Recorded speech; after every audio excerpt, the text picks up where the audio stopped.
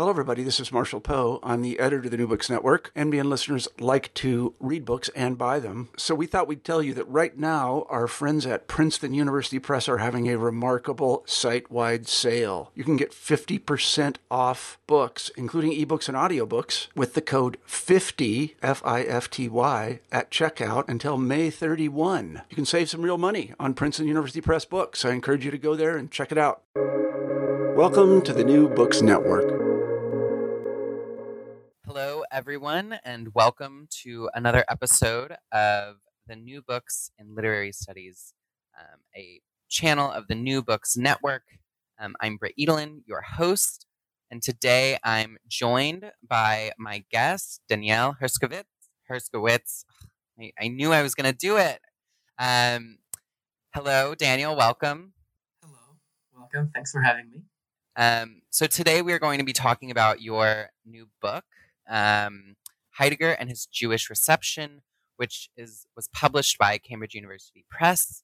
It was a great book, and previous listeners of my podcast, or at least the ones that I've done, know that Heidegger is a very important thinker, and I do a lot of work with him. So this was a really interesting book for me, but I think you juggle so many different topics, and it's a applicable book to a lot of different studies, and I'm sure we'll think about that.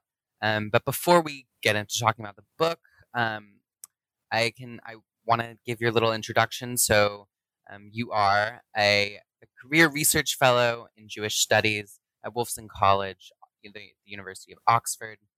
Prior to this, you were the Stanley A. and Barbara B. Rabin postdoctoral research fellow at the Department of Religion at Columbia University. And your research interests include modern theological and philosophical exchanges between Judaism and Christianity, as well as on secularization, nationalism, technology, and translation.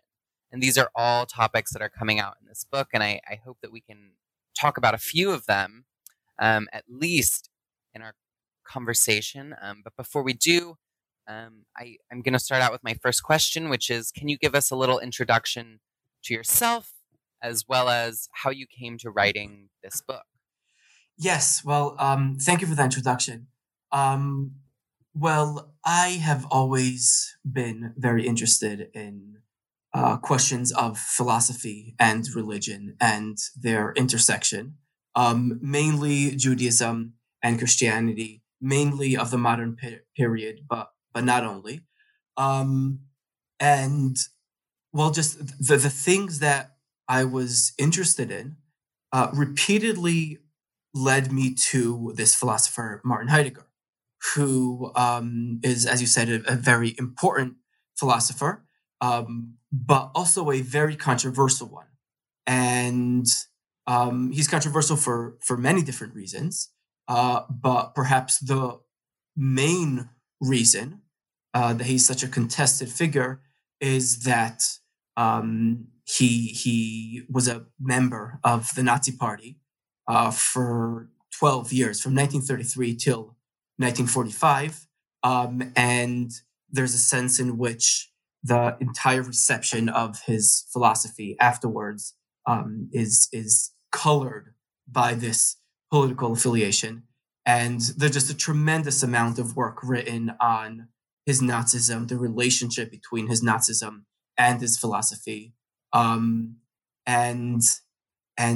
that actually was not the topic that was most interesting to me. So when I was constantly led to Heidegger, and when I would approach Heidegger and think of what Jewish reception of Heidegger would look like, what constantly I discovered in my readings is that it would be a great mistake to think about Heidegger's Jewish reception, only through the very minimal and limited lens of his political affiliation and his Nazism and the question of his anti-Semitism.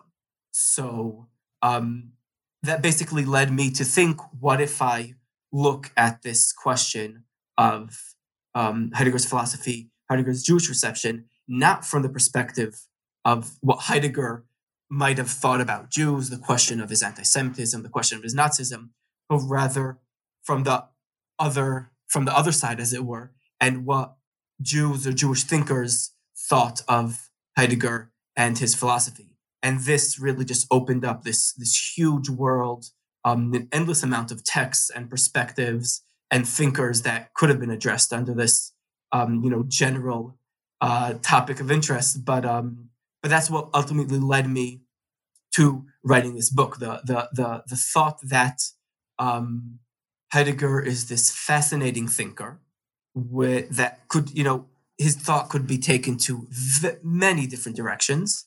And if you want to approach his thinking through the religious perspective, what that might look like if the religion you take is the Jewish perspective. Mm-hmm. Thank you. I think that's a really interesting introduction.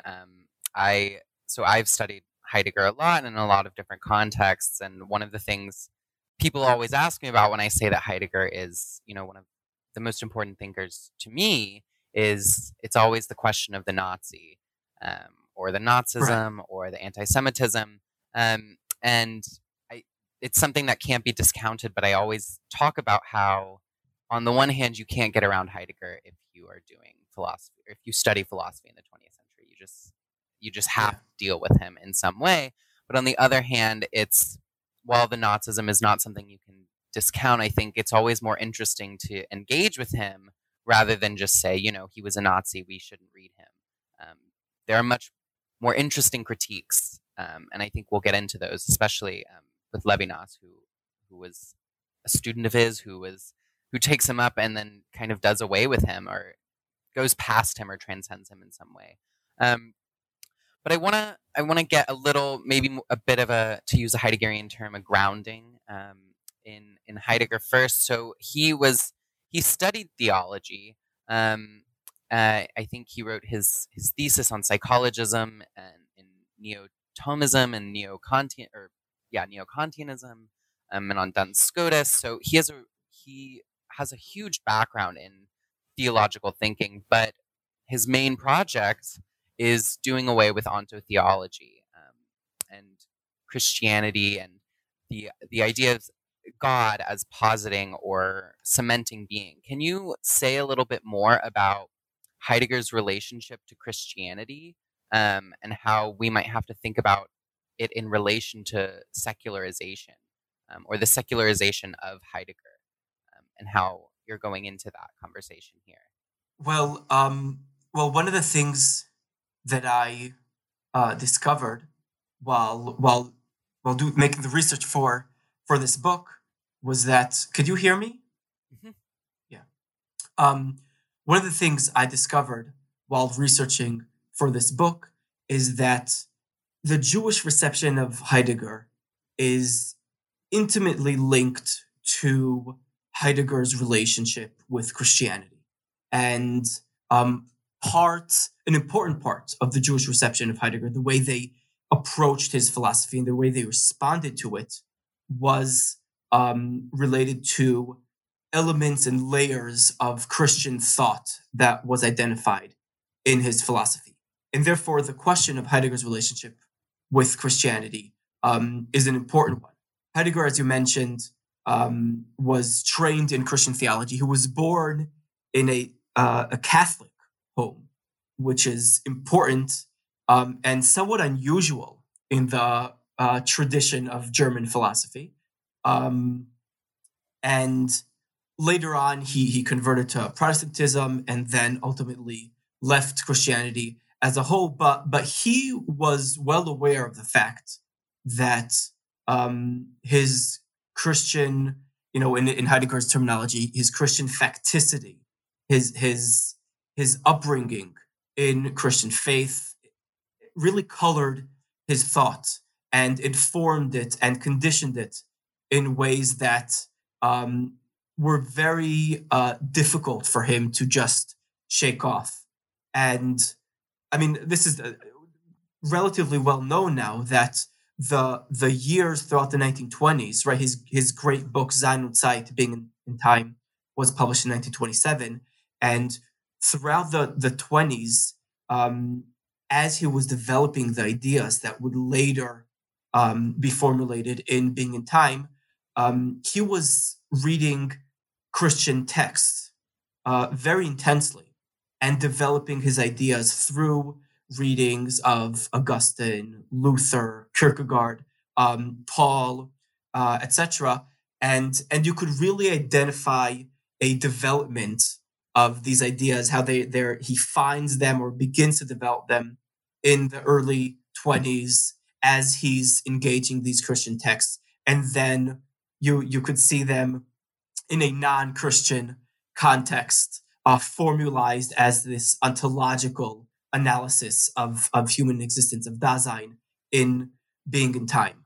But at all times, Heidegger would insist that, and rightly so, that he is not doing theology at all, and that, in fact, what he's trying to do, he's trying to offer a fundamental ontology that may ground Christian accounts of human existence, but does not presuppose any Christian assumptions, and is rather detached from the entire realm of theology. So Heidegger would say, I am doing philosophy, and if Christian theology wants to use the categories of human existence that I am offering in order to understand the ontic example of Christian existence, then by all means.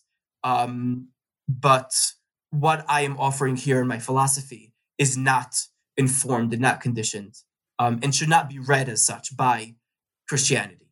And as his thought continues to develop, he becomes very critical of Christianity and of Christian theology, as he takes it to be wedded to metaphysics, and basically something that needs to be destructed, and entire manner of thinking that needs to be engaged in a very critical way in order for a new, different manner of thinking to become possible.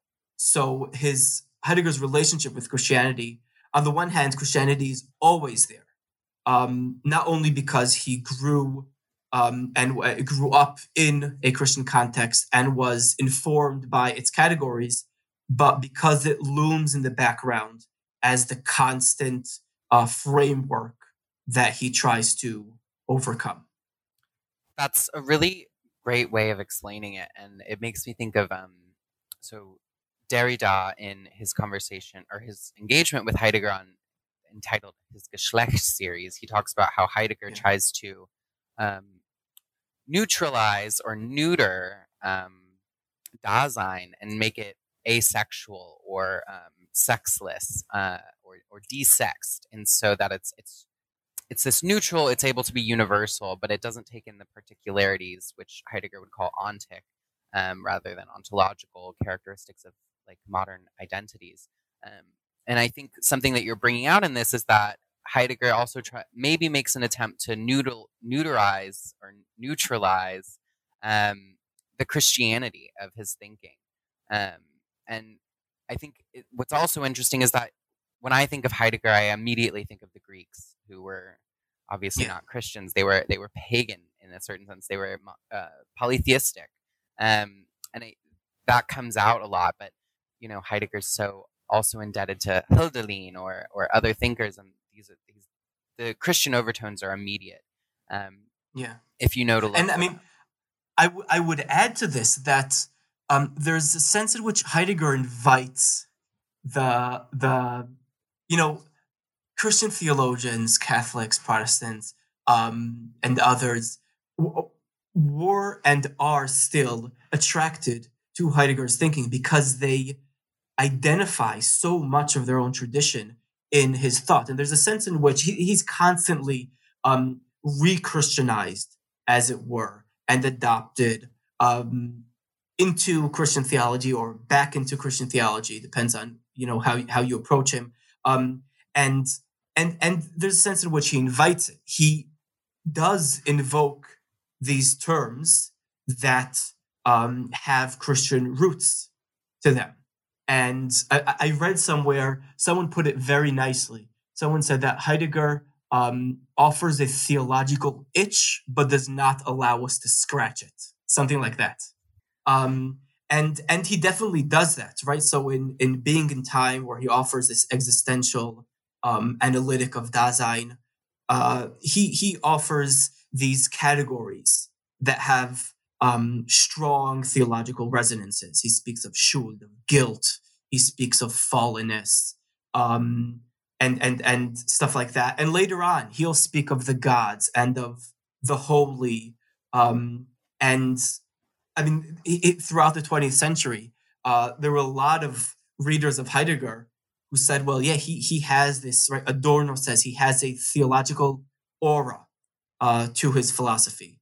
And Karl Lovit says that one of the reasons that Heidegger was so attractive to so many of his generation was that he offered this godless theology, where you could carry on thinking about sacredness and experiencing the world as a site of holiness without having the traditional Christian strings attached.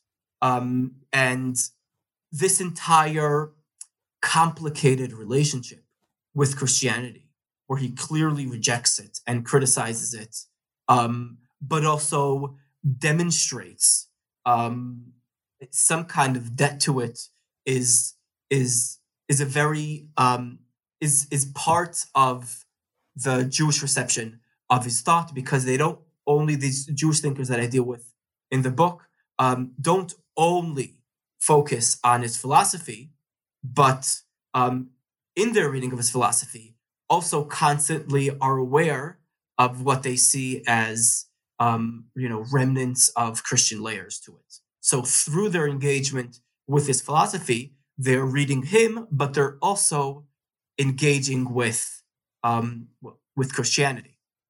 So now moving into the more Jewish reception part of the book that's opened up in your first chapter. I want to ask about, so your first chapter, or not your first chapter, I think the second chapter is on early Christian or early Jewish reception to Sein und Zeit and Martin Heidegger's works and how it creates this Christian anthropology. Can you elaborate on how Heidegger, or how the Jewish thinkers received this, and how they're outlining the Christian overtones or the Christianity within his anthropology, and how does Judaism interact with this and come into play, and how are these critiques related to a Jewishness of the thinker? Yeah. Well, I think the best way to answer that question is maybe to offer a brief historical background of what was going on at the time. I think that could be a good segue to understand why these thinkers are reading Heidegger the way they are, and what in his thought was, bothering them in a sense. So in the chapter that you're referring to, I focus on some of the early Jewish readings of Being in Time. So we're talking about late 1920s, 1930s approaches to Heidegger's Being in Time. And during this time, so we're talking about interwar period in Germany,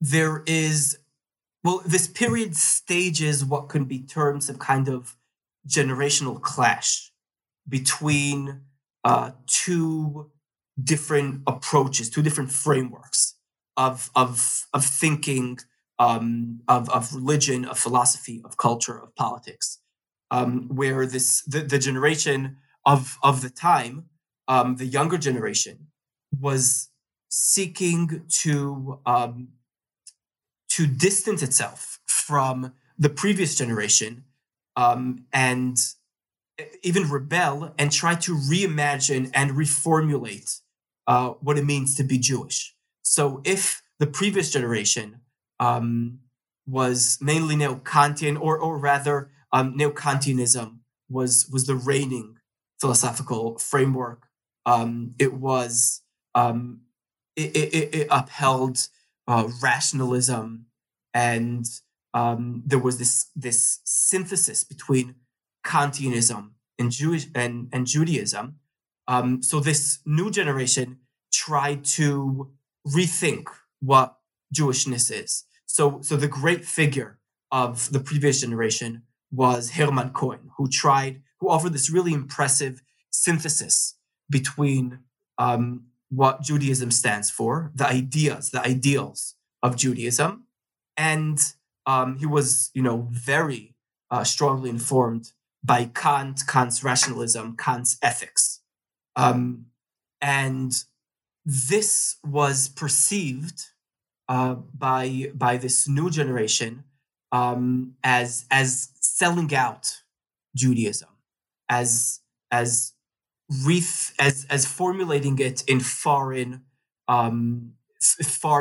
frameworks or templates. And what they tried to do was rejuvenate Judaism by rethinking it along more existential, experiential lines. So there was this anti-liberal sentiment to this generation, and they were looking for how could I think about Judaism not as a set of detached ideas, but rather as something that concerns me, as something that demands of me something in my historical, actual, concrete existence.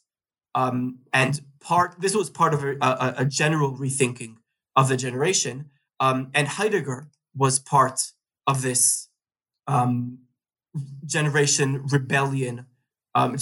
rebellion as well.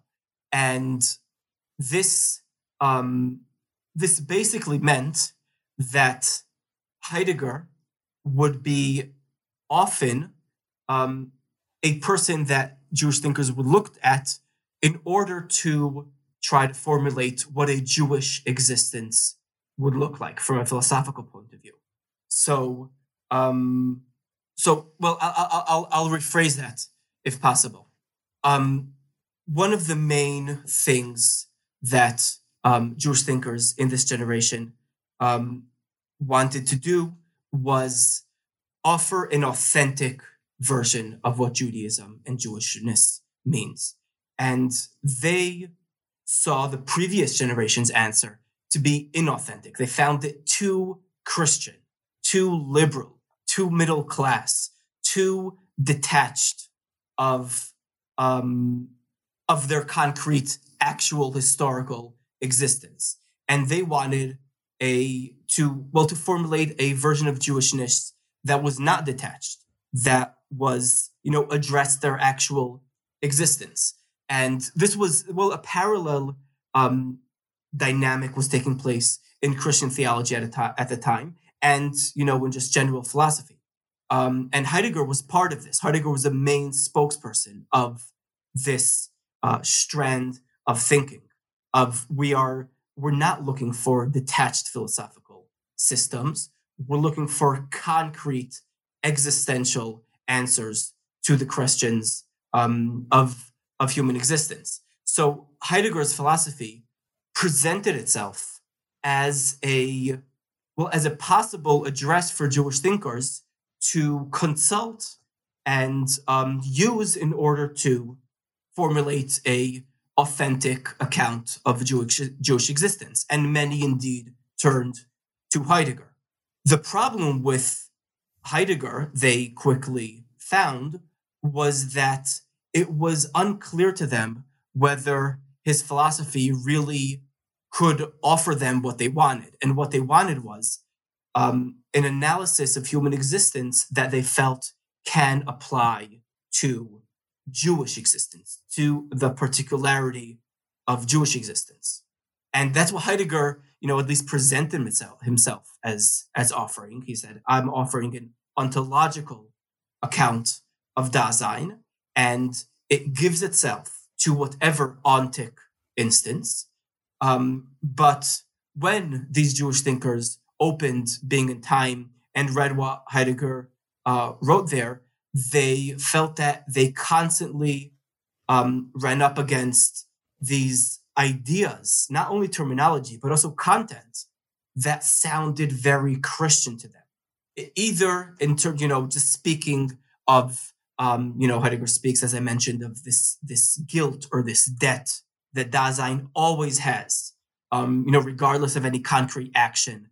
Dasein comes into the world, as it were, indebted, or the idea that Dasein's existence is towards death, which Jewish thinkers and Christian thinkers as well, they said, well, we're familiar with this idea and with this terminology. We're familiar with this from Kierkegaard, from Luther, from the New Testament. These ideas that Heidegger is offering, these supposedly neutral analysis of human existence, actually sounds like it is informed by a certain religious tradition that is not neutral, right?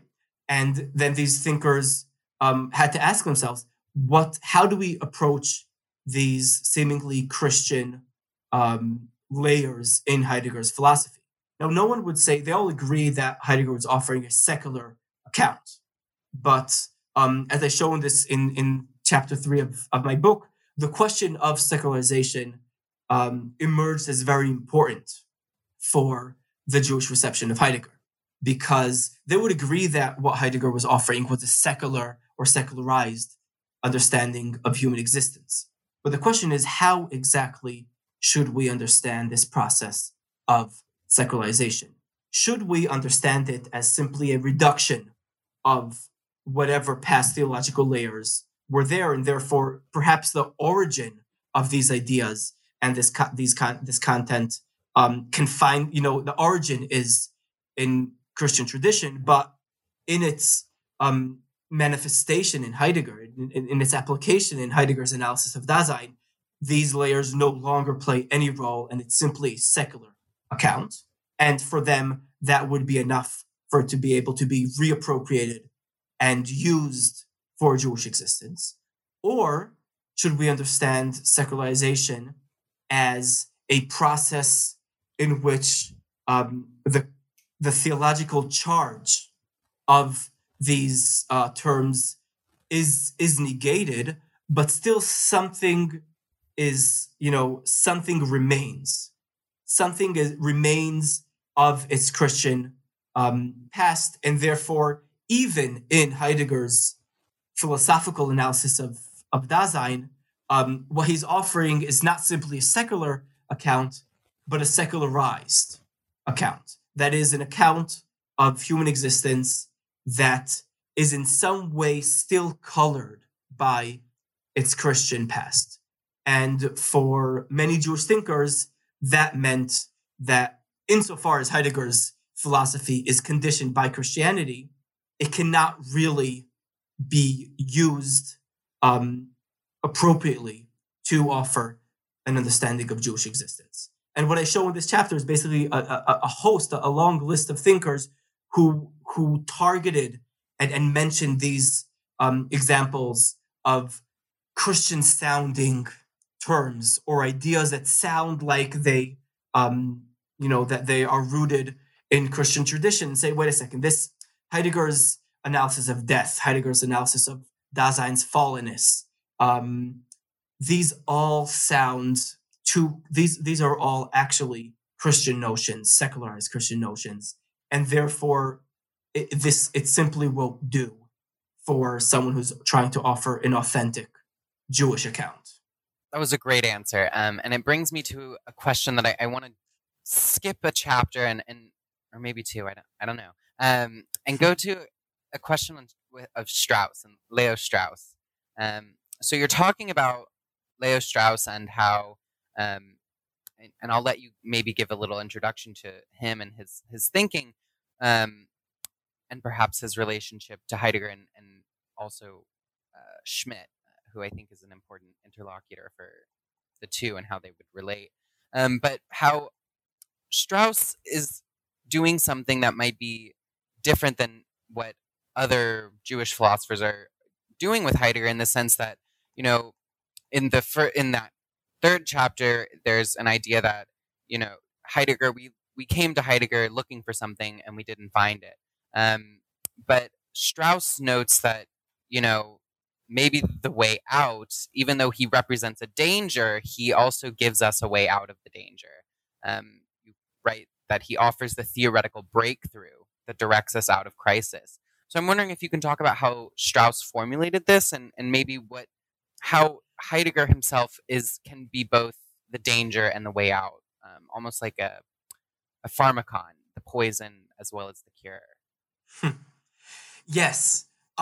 So Leo Strauss was a well-known and important political philosopher, theorist, who was born in Germany, studied with Heidegger. He wasn't in the close circle of Heidegger's students, but he studied with Heidegger, and was one of those of Heidegger's students who were completely taken by Heidegger, and who, in a sense, their entire intellectual career afterwards is, in one way or another, a constant grappling with this encounter, with their encounter with Heidegger's, with the person and his philosophy. Strauss, like a number of Heidegger's other students, was completely shattered by Heidegger in 1933, where Heidegger joined the Nazi Party, and tried to rethink his approach to Heidegger in light of the fact that he believed that Heidegger's philosophy and politics were closely intertwined. So Strauss has this great quote where he says something along the lines of, only a great thinker or only a great philosopher could help us in our present predicament. But the only problem is that the only great thinker we have is Heidegger. And Heidegger, for Strauss, represented the great crisis of thought. So that was the bind that Strauss identified in the contemporary moment, in modern philosophy as a whole, that modern philosophy needs a great thinker, but the problem is the only great thinker, one of the only great thinkers modern philosophy has to offer, is the most problematic one, is the one who embodies the great crises of the time, which he saw as historicism and nihilism. Now, Strauss's project, in a nutshell, was an attempt to revive his understanding of political philosophy, which was basically to be able to approach or rethink or ask the question again, the question of the great life, the question of what is the good, how should we live?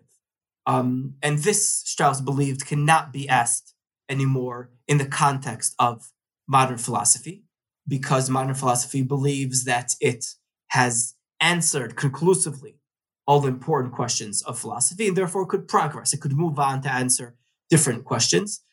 This, he believed, was connected to the historicist framework, the idea that that specific truths are relevant to specific historical backgrounds and periods, and that there isn't some kind of enduring natural truth that would correlate to eternal questions that are constantly asked and constantly stay open. And Strauss wanted to step outside or overcome what he believed was this crisis of thought.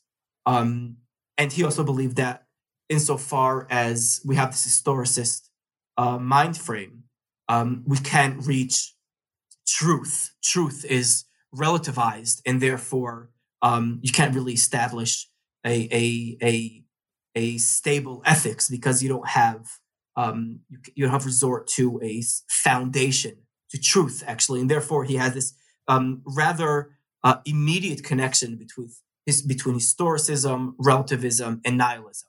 And that works very well with him in his analysis of Heidegger. He reads Heidegger as this radical historicist. That is, he claims that Heidegger believes that being reveals itself differently in different epochs, in different times, and therefore there is no eternal truth. There's only historicized revelations of being, and therefore Heidegger relativizes truth. Heidegger is a nihilist. He doesn't really actually believe his truth is relativized to historical periods. And the fact that Heidegger joined the Nazi Party demonstrates the fact that he's a nihilist. But instead of simply, rejecting Heidegger and just saying he is a nihilist, he is the worst thinker that we could possibly engage with, and just do away with him, Strauss actually found in Heidegger a philosophical framework that can gesture or signal towards the possibility of overcoming it. So Strauss has this image that he offers in a bunch of different places, where it says, the Platonic cave is the state of philosophy, right? Philosophy tries to transition from opinion to knowledge, and that's a very difficult thing. Philosophy is difficult, but modern philosophy makes this difficult task even more difficult because of historicism. It basically doesn't allow itself to move from opinion to knowledge because it doesn't accept the possibility of knowledge, which Strauss understands as, enduring truths. And therefore, modern philosophy is the second cave under the first cave of Plato. So only to begin anew the taxing job of philosophy, we have to climb out of the second cave and into the first cave. Now, for Strauss, Heidegger was the quintessential, thinker who, carved the second cave because he was this radical historicist. But he also believed that Heidegger could offer, as it were, the ladder from the second cave into the first cave. And the reason for that is that Heidegger offered a critique of metaphysics as a whole. And Heidegger believed that a new approach, a more attuned approach to being, can be achieved if we, in some way, reapproach Greek thought and identify in Greek thought and pre-Socratic thought a pristine moment of thinking before the emergence of metaphysics, and engaging with this, critically engaging with this moment of thought could offer a constructive resource for thinking forward and overcoming metaphysics in this way. And Strauss did not necessarily want to do the same thing in the same manner that Heidegger did, but Strauss identified in the possibility that Heidegger offered to return to the Greeks, to go back and try to rethink through resources of the past and through the tradition of philosophy. Strauss found that to be a very constructive way of going forward as well. So there's a sense in which Strauss parallels Heidegger in his critique of modern philosophy, that this cannot go on further. We have to rethink philosophy. He parallels Heidegger in the sense that he thinks that returning is, in some sense, a way forward. And he also identifies Greek philosophy, ancient Greece, as a possible way, a possible resource for thinking. But unlike Heidegger, Strauss believes that it's Athens and Jerusalem that are in this constant confrontation. So there's two different ways of answering the great question, the great philosophical question, the great question of political philosophy of what is the great life. There's Athens, which he believes, represented in Greek philosophy and philosophy, which is unaided reason and thinking philosophically, and Jerusalem, which for Strauss represents revelation and Jewish monotheism, and reviving this confrontation was what Strauss thought philosophy needed most. So, this is a long way of answering your question. Why is Heidegger both so problematic and also potentially the philosopher who signals towards overcoming the philosophical dead end that he himself represents, is the idea that traditional philosophy, that approaching in a new way, the traditional philosophy can offer a way out of the contemporary crisis. Yeah, that was another great response. I think it calls back to Heidegger's theorization, or his theory, or his praxis of destruction, destruction, which people might be familiar with in Derridian deconstruction. That's how deconstruction is how Derrida translates it, and it's this. Heidegger talks about he uses almost an archaeological metaphor, and says all these layers of sediment have built up over the history of philosophy, and we must brush them away. We must destroy them. We must destruct them and get back to something so we can build from there again. And you really talk about how Strauss is doing that move to Heidegger. He's going back to the original of the original. And I'm glad you brought up Athens and Jerusalem, because it brings me to my next question, which is about Buber, and I want to also bring this towards Levinas, so have that in mind. But you talk about how Buber, Martin Buber, who wrote I Thou, Ich Du, stages a confrontation with Heidegger in the sense that he wants to talk about dialogue, and about how we're always with the other, and we're always in communication with thou, the ultimate thou of God, but also the thous of other people. And he stages this as a conversation, or a dialogue between what you identify as generally Greek monological philosophy and a Jewish dialogical alternative. So I want to ask about how Buber is thinking about dialogue, and how that kind of upsets the ipseity, or the selfness, or the solipsism of Heidegger, as well as what it means to what you call dwell prophetically in relation to Heidegger's dwelling poetically. Yeah.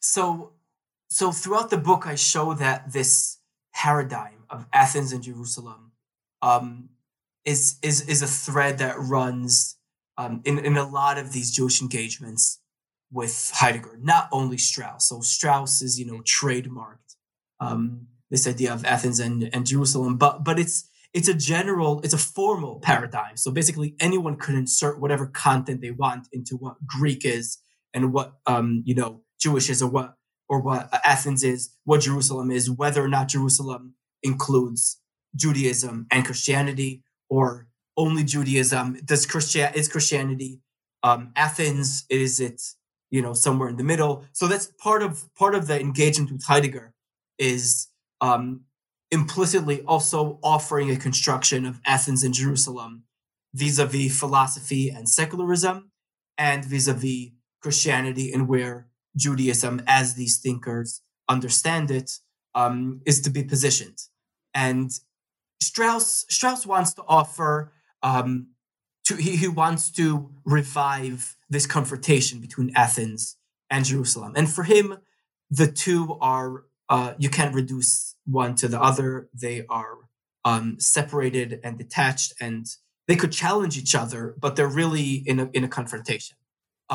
Strauss saw himself, I think it's fair to say, as a citizen of Athens, as it were, but he saw that Jerusalem constitutes a constant challenge and threat to the Athens way of thinking, as it were. And that's where thoughts, that's the fuel for philosophy, constantly having to deal with the challenge of Jerusalem.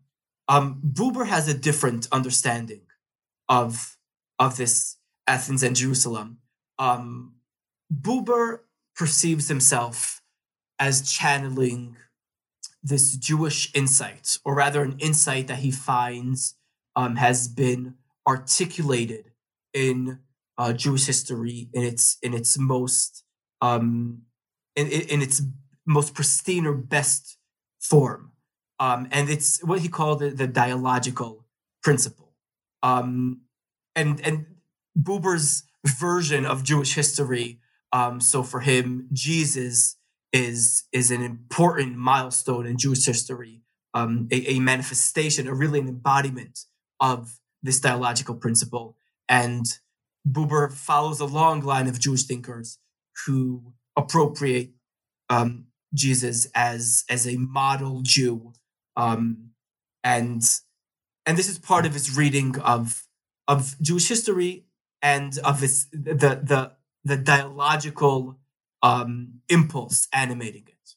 And for Buber, the idea is that what is most meaningful happens in between. Encounters, our existence in the world is an interaction. It's an encounter with things that are not us.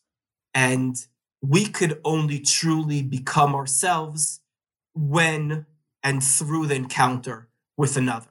So this encounter with another could be with God, could be with fellow human beings, it could be with objects in the world. And he perceives himself, he offers a dialogical philosophy in the sense that we are constantly in an engagement and encountering other people, other things in the world, and that is how authenticity that's how authenticity emerges, and this idea of dialogical existence, Buber felt, was under threat in modernity because of a lot of different reasons: technology, the rise of science, the general alienation of modern culture. And what Buber wanted to do was to revive this idea of encounter, of in between, of I and thou, of dialogue. And he felt that Heidegger's philosophy was channeling a long tradition. He also had different terms for it, of a tradition that celebrated or espoused monologue. He called it Gnosticism. Basically, a tradition of thought that was closed off to the other person, that perceived human existence as one that was closed off to fellow humans and to God. And for Buber, those two are intimately connected. And in his engagement with Heidegger, what he tried to do, he constantly offered his dialogical philosophy as an alternative to what he saw as Heidegger's monological philosophy. So this is a constant critique throughout the 20th century. There's this idea that the account of human existence that Heidegger offers, penetrating and original as it may be, ultimately only offers a solipsistic analysis of human existence. In other words, Heidegger does not offer an account of intersubjectivity. The Dasein that he portrays in the pages of Being and Time is one who is enclosed in its own existence and can't really account for the existence of another person. Now, this is a critique that from the very beginning, so Karl Lovitz wrote his Habilitation in 1928, okay, so a year after Being in Time was published, where Lovitz tries to develop this idea of miteinander sein, so being with another, as some kind of corrective to Heidegger's idea of Mitsein, this idea that we are always already with other people, and our world is always a shared world and always determined by the existence of other people. But this critique of Heidegger's solipsism, or his monologism, or his inability to account for the other person or for intersubjectivity, is one that, I mean, Buber says, Gogarden, Scheler, Lovit, Hannah Arendt has a version of this. Levinas's philosophy, if we want to really reduce it to this one idea, is basically that Heidegger cannot account for otherness. So it's a version of this critique, that Heidegger cannot account for intersubjectivity for the other person. And again, there's an ethical layer to this, that his endorsement of Nazism reflects the fact that Heidegger cannot establish, Heidegger's philosophy, and also Heidegger, the person, the philosopher, cannot establish a robust ethics. So what Buber constantly does is read Heidegger as offering a philosophy of monologue, a philosophy of a human being who is closed up onto itself and cannot cannot really meet other people and cannot really meet God.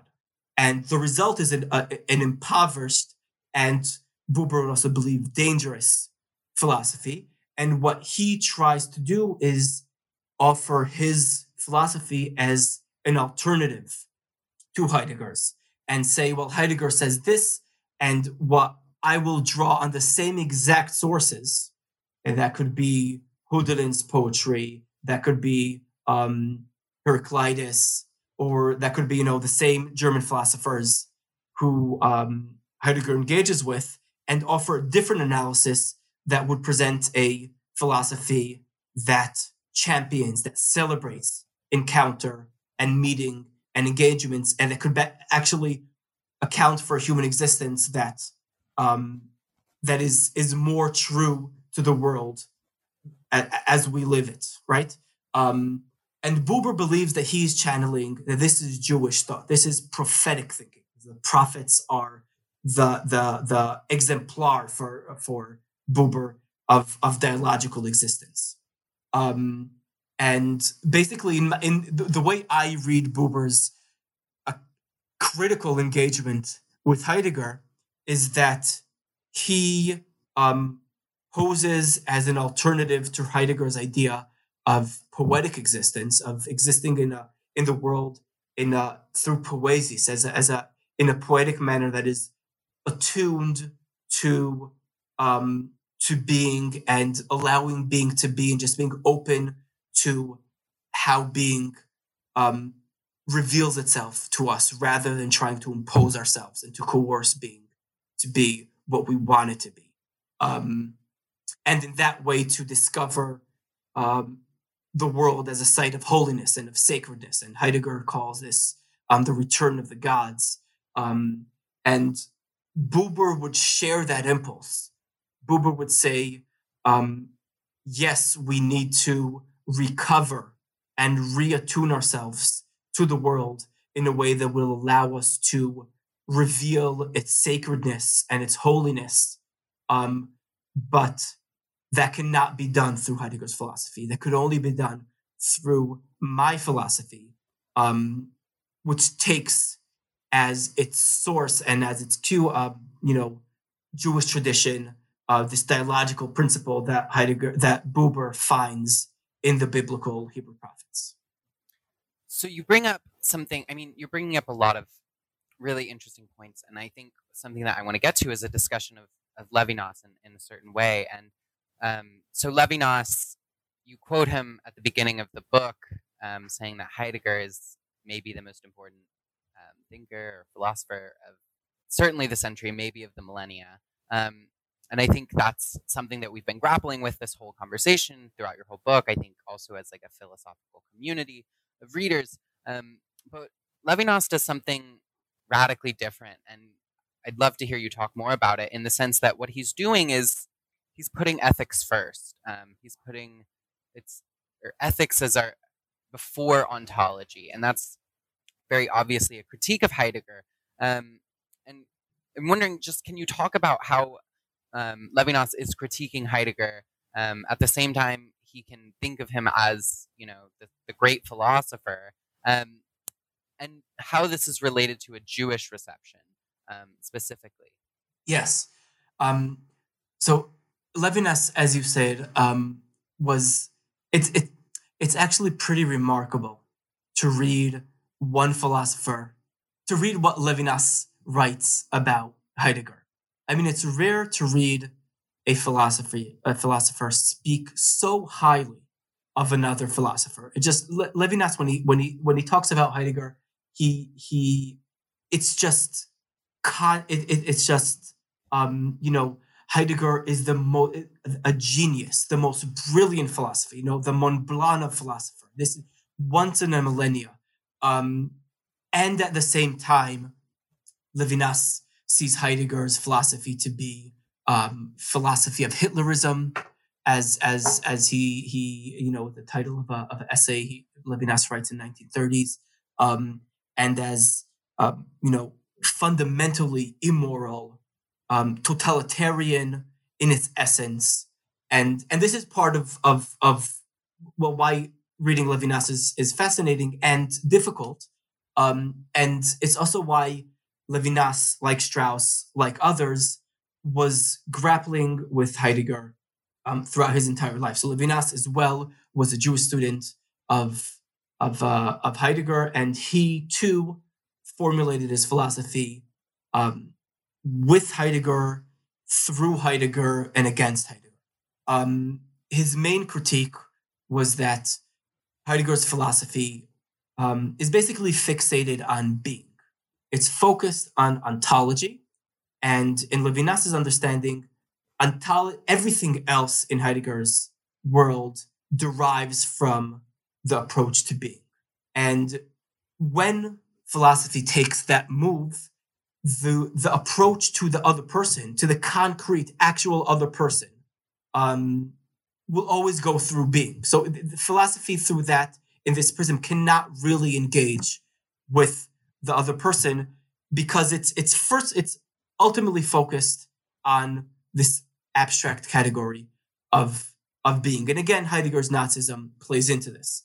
And what Levinas tries to offer is an understanding of philosophy, or an account of philosophy, that doesn't put ontology first, doesn't first look to being and then approach everything through the category of being, but begin from what he calls ethics. That is the responsibility towards the concrete other, and build from that. Begin from ethics, responsibility, the call of the other, and carry on doing philosophy from that starting point, and basically condition philosophy with ethics. And Levinas claims to be transmitting this Jewish insight, a Jewish idea. He at some point claims that what his philosophy is a translation of Jewish knowledge into Greek thought. When one reads his philosophical works in parallel to his more straightforward Jewish works, his Talmudic writings, his essays on Jewish subjects, it's obvious that he's conveying the same ideas in both registers. And what Levinas claims to be doing is offering a Jewish corrective to Heidegger's ontological fixation. And Levinas would actually say Heidegger is a representative of Western philosophy as a whole. This ontological fixation and this the constant ignoring of otherness is a feature, a constant feature, an essential feature of philosophy from the very beginning. The idea that anything that is different, anything that is other, has to be co-opted, has to be appropriated into what he calls the same, into the knowable, into the familiar, into what we are able to identify. That is the feature of Western thought. Levinas will say.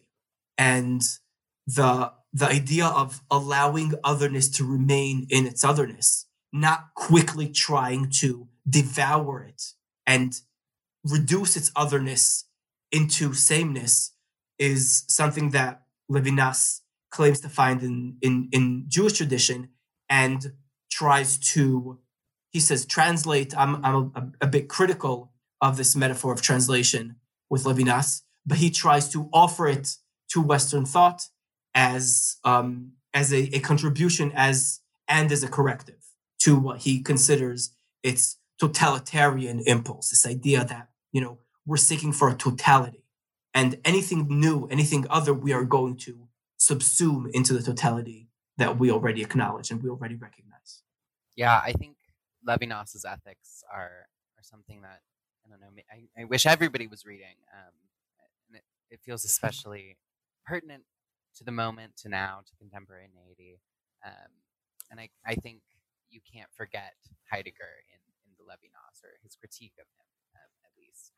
Yeah, what I try to do in my analysis of Levinas, and I'm really not the first one to point this out, is that Levinas's approach to Heidegger is really, he constantly presents it as this radical opposition, as this dichotomy between Heidegger and his own thought, between otherness and sameness, between the totalitarian impulse of Western philosophy and Levinas's philosophy of ethics and otherness. And what I try to show is that beyond the rhetoric of dichotomous opposition, when you approach it with, put a little more critical pressure on it, as it were, it becomes immediately clear that Levinas is clearly dependent on Heidegger's philosophy. And not only that, but also that there is a sense in which he needs Heidegger's philosophy to remain as it is, to stay as it is, for his own philosophy to then disturb it as its otherness. So it's not a dichotomy between Levinas and Heidegger, as Levinas likes to depict it, but rather much more of a dialectic, whereby Levinas tries to, overcome, problematize Heidegger by being dependent on Heidegger, by establishing himself on Heidegger, and by always needing to constantly overcome and reestablish and overcome and reestablish Heidegger in order for Levinas's philosophy to remain the disruption that it wishes to be.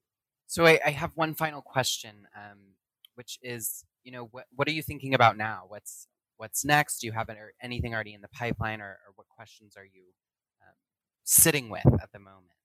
Yeah, so Heidegger is quicksand, in the sense that it's never ending, and you could really be consumed by his thoughts and by its terminology and by his vast reception. So there's really a lot more that could be said about Heidegger's Jewish reception, let alone his general reception, which is obviously ongoing. And I still have a few other projects Heidegger related in the pipeline, but I'm looking forward to putting Heidegger on hold for a while. And what I'm thinking about right now is trying to develop some of the thoughts that I had while writing the earlier chapters of this Heidegger book on existence philosophy, on this idea, this philosophical turn towards existence, and what its theological underpinnings might be, and see how this existential turn in the beginning of the 20th century draws on various revolutions or various intellectual dynamics that took place earlier in the 19th century vis-a-vis Martin Luther. So 19th century German Protestant theology, there was this robust return to Luther after Kant as this attempt to rethink Protestant theology and complete the Reformation, and Kant opened the door to finally doing this. And this return to Luther allowed a refocus on the existential condition of the believer, of the subject. And I want to look into how this return to Luther played itself out in Protestant thought and in Jewish thought, and what stories Protestant thinkers and Jewish thinkers tell themselves as to what it is they're doing in reappropriating Luther in this modern post-Kantian guise. So that's the general gist of where my thoughts are right now. Well, that sounds like just an incredibly interesting project. And, if it turns into anything, I would love to have you back on the show and talk more. I'd love to be back. And, leave Heidegger for a moment and think about something else. Yes, exactly. Well, I want to say thank you for being on the show, for talking with us. I'm sure people will get a lot out of this episode. Thank you. It was great to be on the show. So once again, this was Daniel Herskowitz. I got it right that time, talking about his book, Heidegger and His Jewish Reception, which was published by Cambridge University Press. I'm your host, Britt Edelin, for the New Books Network. Thank you, as always, and until next time.